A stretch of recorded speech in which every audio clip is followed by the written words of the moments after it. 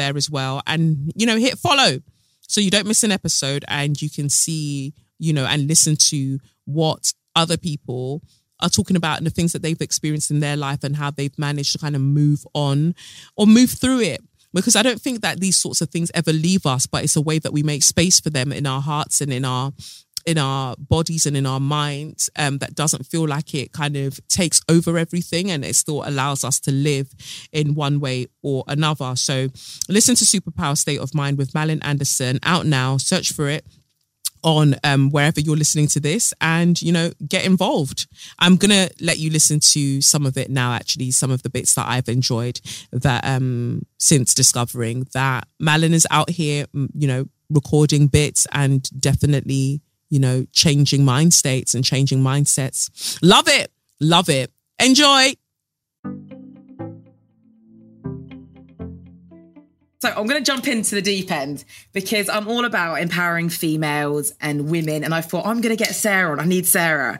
Because I remember watching you on Hollyoaks. And when I heard about the OnlyFans thing, I was like, come on, girl. And I thought, you know what? This is brilliant that you're raising awareness about something that isn't in the norm as well, because I don't know much about OnlyFans.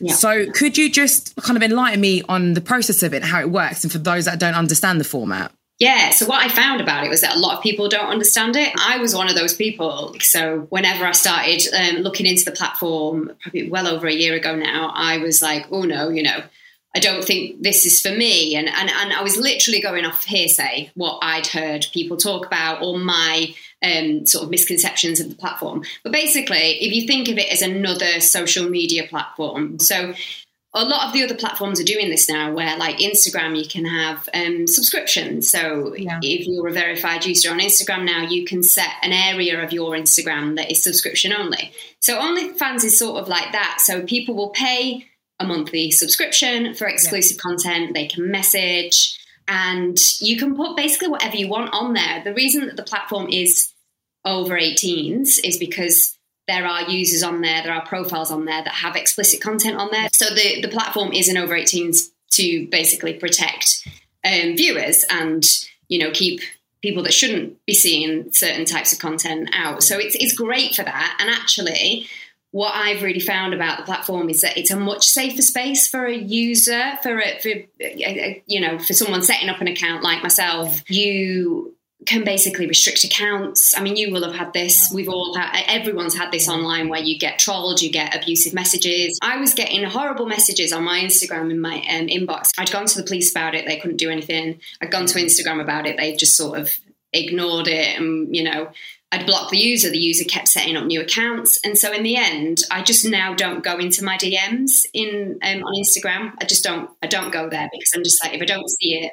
Whereas on OnlyFans, I can restrict a user. They have their IP address. So once they're shut down, that's it. They're shut down, which is great. I can get them shut down completely. So that, it feels like a much safe space. And any pictures that are sent through on Instagram, then they're there. If you go in, that picture is, you know, there for you to see, isn't it? You have no option other than to not go into messages. On OnlyFans, pictures are all pixelated. It's my choice if I want to open a picture or not. So you're much more in control. All your photos are copyrighted. So, you know, anything that is leaked, I can legally get those taken down. Again, on Instagram, I feel like, well, it is. Once you put a picture out there, it sort of belongs to the world, doesn't it? Anyone can use it. The tabloids can pick it up and take it out of context. That's sort of it. You've said about the airbrushing before and how you used to have that in magazines and stuff. When did it kind of begin for you? Oh God, when I first started. So I started doing shoots, sort of like lads mags.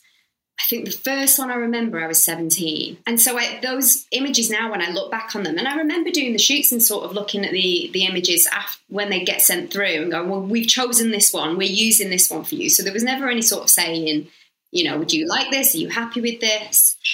And there's one, I need to dig them out actually, because it'd be interesting to look back through them and all the interviews and stuff that I did. But there's one where literally my stomach is just like shiny almost, because it's just been so tweaked. There's another one where my boobs like a triangular shape.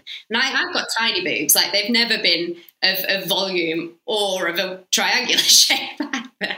But they did all of these things like enhancements, and I think we're in a good place at the moment where people are being real and speaking out like yourself and going, this is what a body looks like, and the flaws that the body has are not flaws at all. They're part of your journey, they're part of your story, they're beautiful. Like, we're all different, and we've been so conditioned to think a certain look is perfection, and that changes through the decades anyway. You know, I think Alex Light put up a picture recently, and it's like, if you go back to like 50s, 60s, 70s, like the ideal body shape is so different in each one. So how can we have a perfection, a version of perfection, when it changes so much anyway? So for me, it was really about sort of going, hang on a minute, like I'm quite happy with my imperfections. So, and I want to be real, and I try and be as real as possible on social media. So yeah, it was, for me, it was a really good place to go, well, actually, this is where I start with this.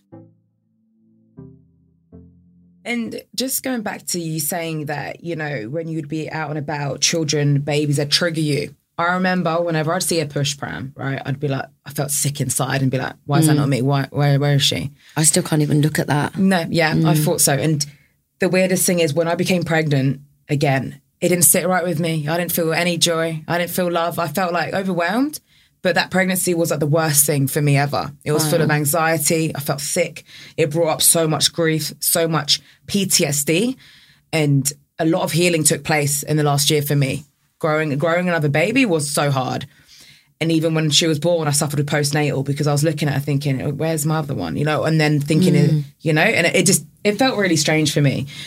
Can you imagine having another child? Or do you think that's at the back of your mind at the minute and you just want to focus on the Azalea Foundation? Yeah, I think it was really interesting to hear you say that because, like, for me, knowing that you've gone and experienced baby loss and having another child, I was actually like really interested. I wanted to ask you a million questions, go for it, go. and I thought I can't ask her that, like, because I don't want to trigger it. But then I thought, oh, like maybe I should, or that. Like now, it was kind of like, you know, when I heard the news that you was pregnant, I was like, oh my God, I bet she's over the moon. She's so excited, which obviously you would be. But I thought at the same time, it's like, oh, I feel like it's really crazy. I feel like you're a mile in front of me in this journey. I know what you mean. And I feel like I'm watching my big sister like experience something that I think, oh, like, let me see how she's coping. Yeah. Because there isn't anybody out there. And for me, I've never had anybody to speak to on a serious note that really has gone through this pain. So to watch you do that and experience pregnancy, it's like, how did you feel when, you know? It's mad because everyone says, oh, you're going to get your rainbow baby constantly, rainbow baby this, oh, da, da, da. And I'd be like, okay, why don't I feel that happiness then? Like, you know, should I be like really excited? And I remember just going to hospital like every other week. Oh, she's not moving. But it's all in my head. Mm-hmm.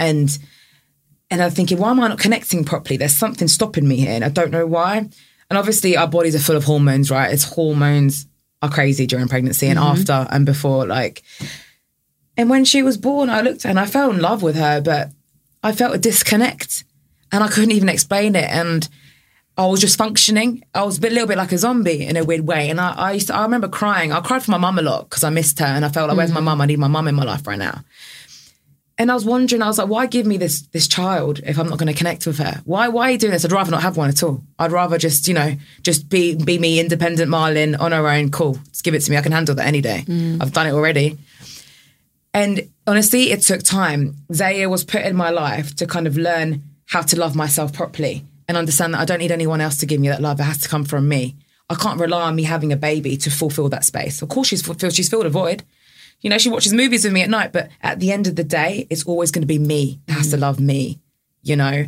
And it was interesting because I bonded and I've connected with her, but it took that bit of time. That's really interesting to hear because it was like, for me, I always wanted Azalea to have a brother or a sister. And I remember the first time a journalist actually asked me, are you going to have another child? And I felt like it was a huge smack in my face because at that particular time, I didn't really know. Soon? Yeah, very, very soon. And I went for a reading because I'm so spiritually connected. I love a reading. After Azalea passed, I went for my readings and whatever. And I went for this reading and this lady said to me, she's a lady that lives in the middle of nowhere that doesn't have internet and social media. And I think that's why I love it even more because I think a lot of people followed my journey and I know that you're just going to say it because you've seen it. But this lady literally lives in the middle of nowhere. She's got a dog. She's got no signal. and I'm like, yes, great, this woman. And she said to me about that I'd lost a child. And she said, darling, your daughter would have wanted a brother or sister and you would not replace her you would be giving her brother or sister. And I felt like having another child, I would be replacing, like, oh my God, no, I can't replace Azalea. I would never replace Azalea. You'd be having an addition. Yeah. And so many people out there probably are listening have got children 1, 2, 3, 4, and you don't love any of them any less. No. You love them in different ways. Definitely. So for me, I would love to have another child again and experience that. And I think that's why I watch you in a way of I admire you because I think, oh, how's she coping? Oh, or like if I got pregnant again, I think, oh, okay, well, yeah, like Marlon was saying that, like, yeah, you're going to feel like that. And, you know, like the day of birth, okay, yeah, she did mention that. And that's great for me to have somebody to look up to because it's like other people look at me for inspiration. And I look for you because I feel like you're like a big sister on a step forward. And there needs to be more people that speak about it because it helps me knowing that it's like watching you. And for the other person, they can look to me. And then now they've heard this, they can look to you. Do you know, that is what spreading the light is all about. Yeah. Just being a beacon for people to look up to.